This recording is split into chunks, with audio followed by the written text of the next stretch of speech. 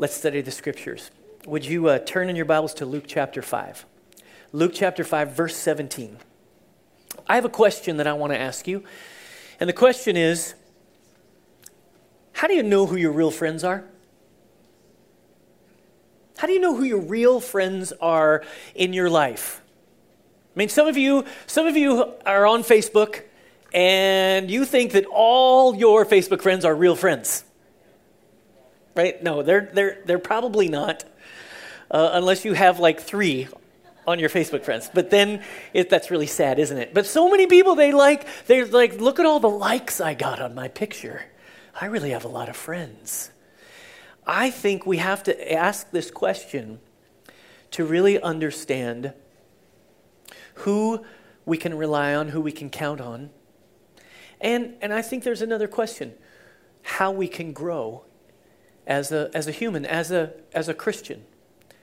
How we can grow to be a healthy person. You live in community to do that. But in addition to that, I think we also grow as Christians, as believers in Christ. We grow best in a group. And so I think, you ask yourself, how do you know who your real friends are? I mean, your real friend might be willing to take you to the airport. Right? You ask, who do you ask to take you to the airport? You ask a friend.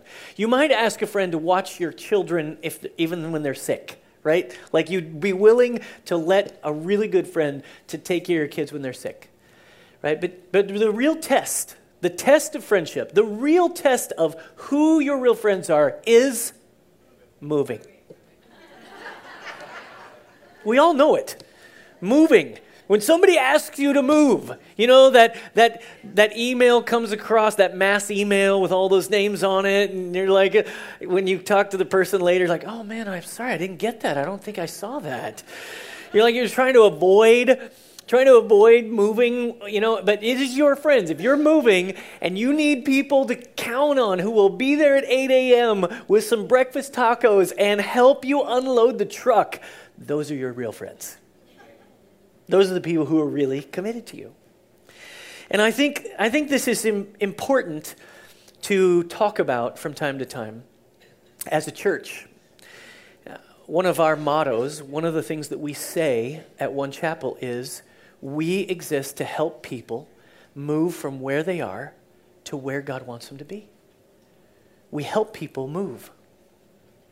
We help people go towards Jesus. And I think what that requires is a commitment. It requires an investment. It requires being willing to push back on the convenience of our culture and our own experience and really be willing to lay our lives down for people who are in our lives. And so we're going to read a story about that in Luke chapter 5, verse 17. So let's read it here. Jesus is the subject, and then we're going to look at some friends who came to meet Jesus. Verse 17 says, one day as he was teaching, meaning Jesus, Pharisees and teachers of the law, all the religious leaders who had come from every village, check this out, every village of Galilee from Judea and Jerusalem. Every village of Galilee and Judea and Jerusalem. That's a lot of religious people. They're all there to see Jesus. And the power of the Lord was present for him to heal the sick. Verse 18 says, some men came carrying a paralytic on a mat and tried to take him into the house to lay him before Jesus. And when they could not find a way to do this because of the crowd, they went up on the roof and lowered him on his mat through the tiles into the middle of the crowd, right in front of Jesus. When Jesus saw their faith, he said, friend, your sins are forgiven. And the Pharisees and the teachers of the law began thinking to themselves, who is this fellow who speaks blasphemy? Who can forgive sins but God alone? Jesus knew what they were thinking. I love this about Jesus. He knew what they were thinking. Why are you thinking these things in your hearts? Which is easier to say, your sins are forgiven, or to say, get up and walk? But that you may know that the Son of Man has authority on earth to forgive sins. He said to the paralyzed man, I tell you, get up, take your mat, and go home. Verse 25, immediately he stood up in front of them, took what he had been lying on, and went home praising God. Everyone was amazed and gave praise to God. They were filled with awe and said, "We have seen remarkable things today." One translation says, "We have never seen anything like this before."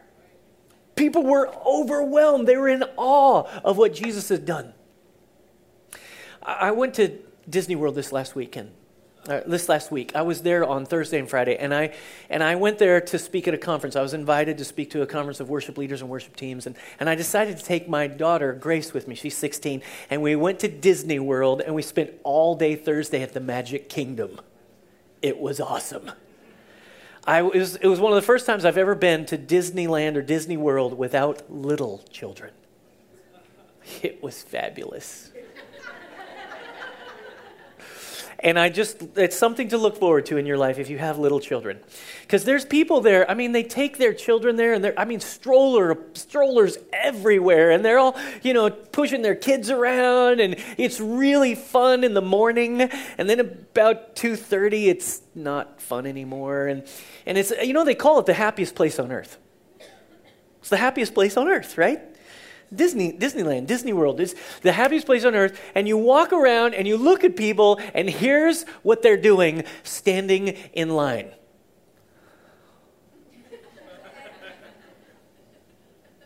Actually, more what they're doing is they're looking at their phone. This is the happiest place on earth, people. What's wrong with you? I'm standing in line. There's all these people around them. They're about to get on a ride that's going to be so much fun. There's characters, Disneyland characters, wandering the property. There's music playing. There's fountains bubbling. It is fantastic. And people are standing in line going like this. I tried to mess with some people. This is kind of what I do.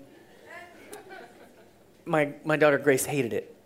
She's I would like be in line, and they do in these styles, turnstiles, yeah, and so you go back and forth, and so I would like smile at people,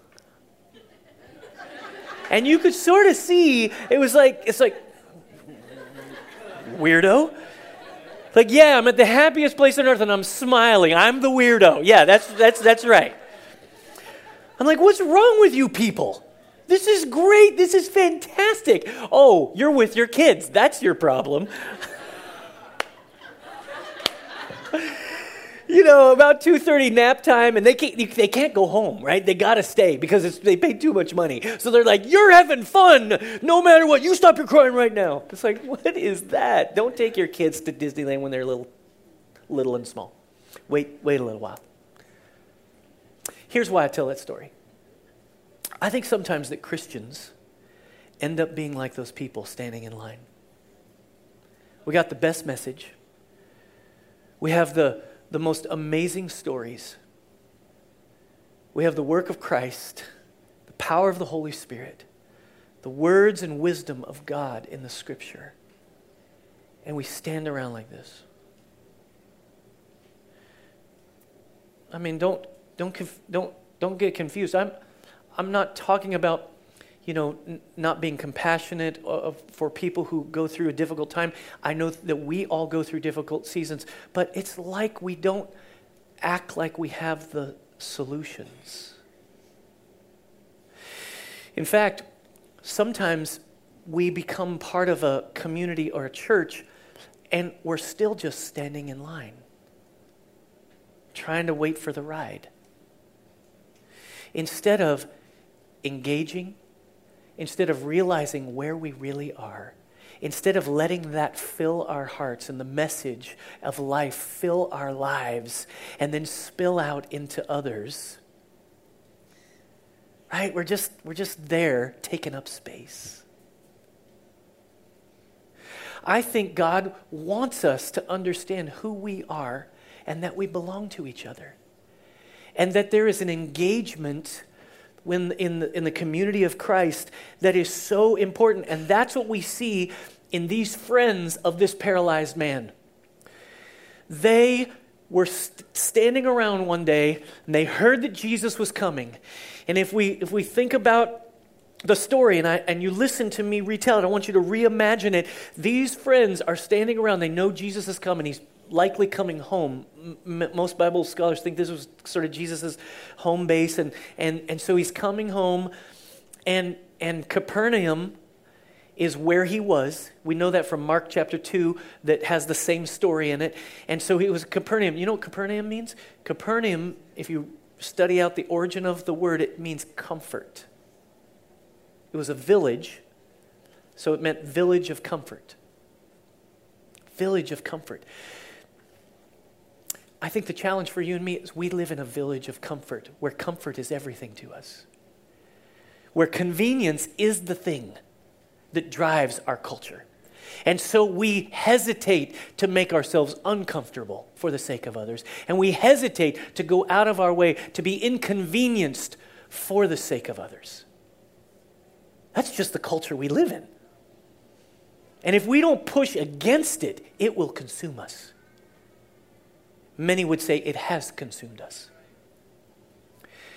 So these guys, though, they didn't let the inconvenience factor stop them. They were standing around and they were friends with this guy. Let's call him Matt. They're friends with Matt. And Matt's laying on a mat. He's been paralyzed for a long time. And he's struggling, and these guys knew that Jesus was coming to town. And one of them ended up at some point saying, man, this guy's life was so hard. They're thinking to themselves, he needs Jesus. He needs to be healed. He needs to be able to get up off of this mat.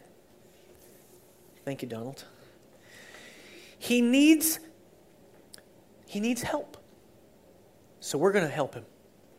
And they go to him and they say, hey, Jesus is coming. We're going to take you to where he is.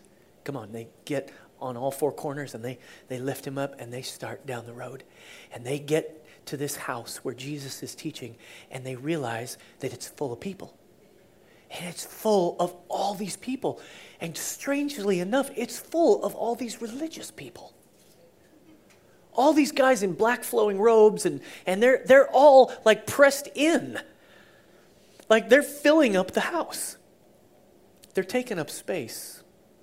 There's needy people trying to get to Jesus, and they're taking up all the room. They're in it for themselves. They're there to critique Jesus. They're there to listen carefully. Needy people are trying to get to Jesus, and they're blocking the way. That's what the scripture says. So they might have come up, and they're trying to shove their way through the crowd, and they run into an old man who's bent over. Kind of looks at them angrily.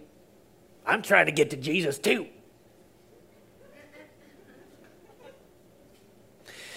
They may have tried to skirt around him and ran into a woman who had a baby in her arms and little kids around her knees. And she was almost at the verge of tears, saying, I'm trying to get to him. Might have run into a bigger man that threatened them with bodily harm if they kept poking him with that mat. Tried to walk around to the window, try to get in. They can't fit him through the window. So finally one of them says, I got it. I got it. We can go up the stairs here on the side of the building. We can get on this roof and then come over to where Jesus is on the roof, and we can peel off those tiles and we can let him down right on top of Jesus. This is going to be awesome. And they're like, yes, let's do it. So they take him. And they take him up and they take him right. And you can imagine Jesus, he's teaching, he's like there, and suddenly something falls down from the ceiling. Right? It's like it's coming down in front of him. He's trying to teach, and he may have ignored it first, or he may have known exactly what was happening. We don't really know. But he looked up suddenly, and everybody else looks up, and they're seeing these guys, and they're taking the tiles off, and now they're starting to drop this guy. And there was no mood music, people. There wasn't no movie score. It was just awkward, like, what is happening here? Very often, trying to help your friend creates awkwardness. Very often. They finally drop him down right in front of Jesus, and Jesus is there, and he's like, verse 20, it says, Jesus saw their faith. Whose faith did Jesus see? The paralyzed man? He saw the faith of his friends. Very often people get healed because of the faith of their friends, the willingness of their friends to carry them to Jesus. So Jesus says, all right, friend, your sins are forgiven. Jesus goes right to the root of the problem because he knows that we all sin. In fact, there was an idea in that day that if you were paralyzed or if you had something wrong with you, that somebody sinned. You sinned or your parents had sinned. In fact, another story in the Gospels, they bring a blind man to Jesus. All the religious people bring a blind man to Jesus and say, who sinned, this man or his parents? Jesus said that nobody sinned, or he kind of says it this way, listen, everybody sins. It's not about sin. It's about bringing glory to God. That's what this blindness is going to result in, and then he heals him. It could be that Matt had done some really bad things. We don't know. It could be that Matt had done such bad things that actually led to him being paralyzed. Risk-taking, foolishness. We don't know. Doesn't say. But these friends weren't going to let that stand in their way. Sometimes we're uncomfortable with the sins of others. You know, often we become really good judges of other people's sins, but really great lawyers for our own sin. These guys, they just didn't matter. They brought Matt, and they no matter what his history was, and they dropped him down in front of Jesus, and Jesus says, your sins are forgiven. And Jesus did it on purpose. He was trying to needle the religious guys. He knows what they're thinking, and that's what the scripture says. He sees them thinking these things. They're taking up all the space. They're right there front and center, so he's going to hit them. So he says, your sins are forgiven. They're all freaked out. And then he says, I know what you're thinking in your heart. Why are you thinking? Which is easier to say? Your sins are forgiven, or get up and walk. But so that you'll know that I am who I say I am and who God says I am, who the Father says I am, I'm going to say, your sins are forgiven, and take up your mat and walk. Go. And the guy gets up. The crowd, can you imagine what was going on with the crowd? They're all watching this, and Jesus has this encounter with the religious people, and this guy's just laying there as they're arguing over theology. But then Jesus gets to the point, get up and walk. Get up, and the guy gets up and walks, and everybody just goes nuts. This is incredible. Can you imagine what was happening to the guys who had let him down through the ceiling? They're high-fiving each other on the roof. They're like, yes, this is awesome. Sometimes there's nothing greater, nothing more fulfilling than seeing God do something in somebody else that you're praying for and carrying. That's what this story is about. It's about going past our own conveniences, pushing past our own comfort level, and being willing to invest in somebody else. So, some points just before we finish. Number one, we all need friends. We all need friends. We all need people who will treat us like this. We all need people who will stand up for us, stick up for us, fight for us when we can't fight for ourselves. We all need friends like this. This guy was broken, but he had some guys who were interested in him. Oh, to have friends that will cover us when we're broken. Oh, to have friends that will carry us when we're weak. 1 Peter 4:8 says, above all, love each other deeply because love covers over a multitude of sins. We need people who will not stay comfortable, will risk being uncomfortable to invest in their friends. Number two, we all need help. We all need help to get to Jesus. We all need help to get to Jesus. We all have failures and failings. and foolishness that crops up in our heart from time to time. We all need help get to Jesus. People want to come to Jesus by themselves very often. They just want to deal with him only, and they don't want to deal with anything else. As I've said many times, everybody loves God, nobody likes his family. You ever heard anybody say it? I'm very spiritual. I'm not religious, but I'm very spiritual. That's code for, I don't want to belong to anybody. I don't want anybody messing with my life.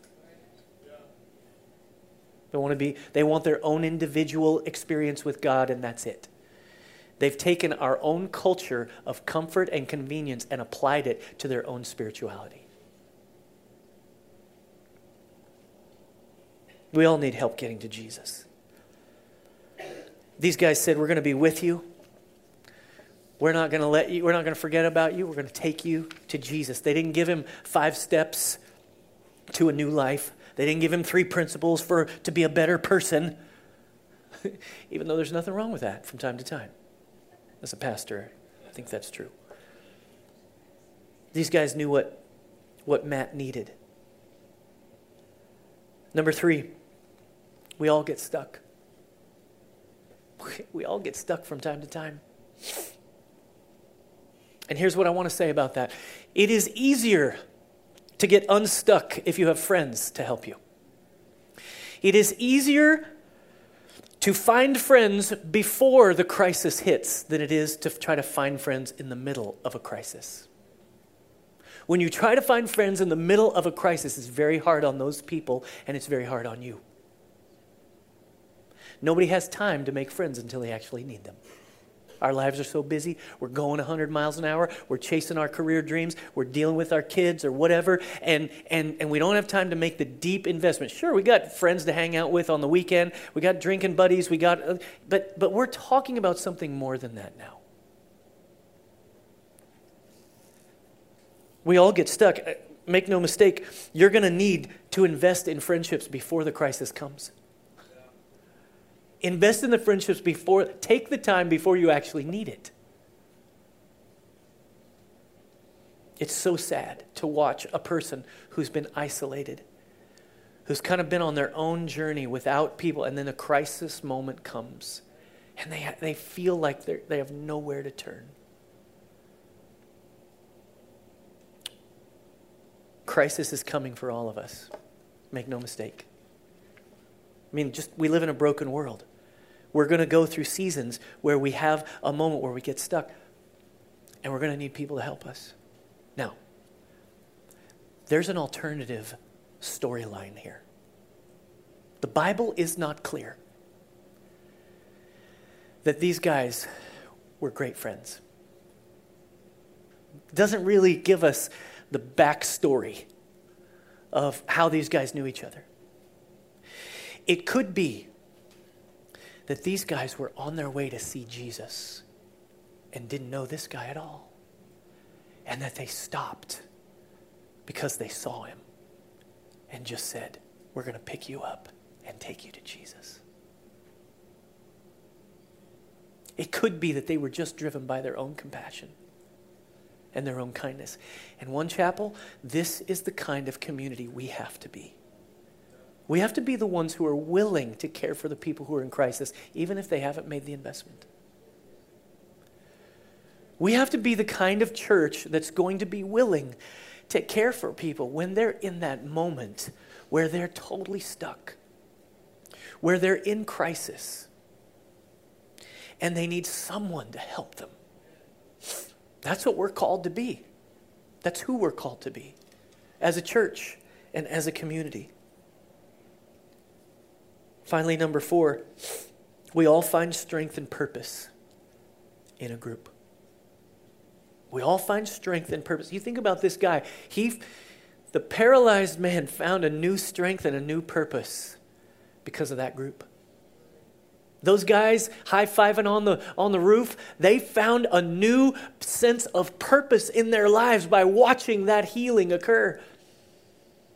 No matter if they knew him or not or what reason they had to help him, the idea is they could not have lowered him alone. An individual could not have done what they did. It demanded a group.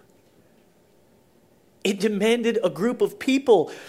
We're stronger in groups. We accomplish more in groups when we connect together.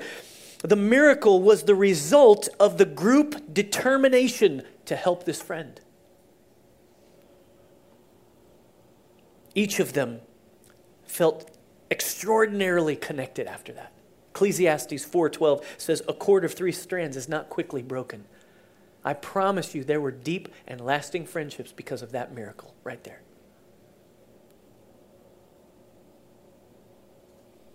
And I want to say this to you. This is kind of one of the last things I want you to hear from me. We will never really be fulfilled, truly fulfilled, until we are part of a group that's making a difference. Now, some people, they want to make a difference, and so they work really hard to make a difference. And they're making a difference, and they're going to make a difference no matter who else is going to do it, and they go it alone, and they try to make sure that people are served and cared for, and their compassion drives them, and they're going to do it. And when they do it alone, what happens? They burn out. They burn out, or they get mad at their friends, their supposed friends, because they're not helping them. So they run into a roadblock somewhere along the way, trying to make a difference by themselves. There's other people, and they just want to be part of a group, and they love being part of a group, and this group is so good for me, and I just love this group, and I just want this group to stay right here. I don't want anybody else to mess up this group. I don't want anybody else to come in and be a part of this group, because this group is really good for me right now. They're not willing to make a difference in another person's life. The group's really all about them and their comfort and their convenience. What Jesus calls us to is being part of a group that makes a difference. It has power. It has authority. There are miracles there. And I think this story reveals that. So instead of being fixated on our own wants and needs and pursuits, we are called to be on a mission with Jesus himself to help people get to him. Finally, here's what I believe. We have to help each other move closer to Jesus. It only happens together. Here's what we have to do. We have to have availability. That means I'm ready. Okay, I've got to reprioritize my life. I've got to make time in my schedule. I have to get ready to allow people to be part of my life and to be part of other people's lives. You may have to reprioritize all the stuff you're doing to make sure you're doing the most important things. Number 2, accessibility. That means I'm actually open. I'm not just going to go to the group and sit. I'm actually going to be open to what's happening. I'm going to let people connect with me. I'm going to be interested in others. I'm open. Number 3, accountability. I'm willing to let other people speak into my life and to hear it as a voice from the Lord, and to be willing to respond to their correction and their input and their investment. I'm willing. I'm willing to be surrendered. Now I want you to close your eyes and bow your head, and I want you to just think about where your life is at. Like, what would the Holy Spirit say to you in these moments right here?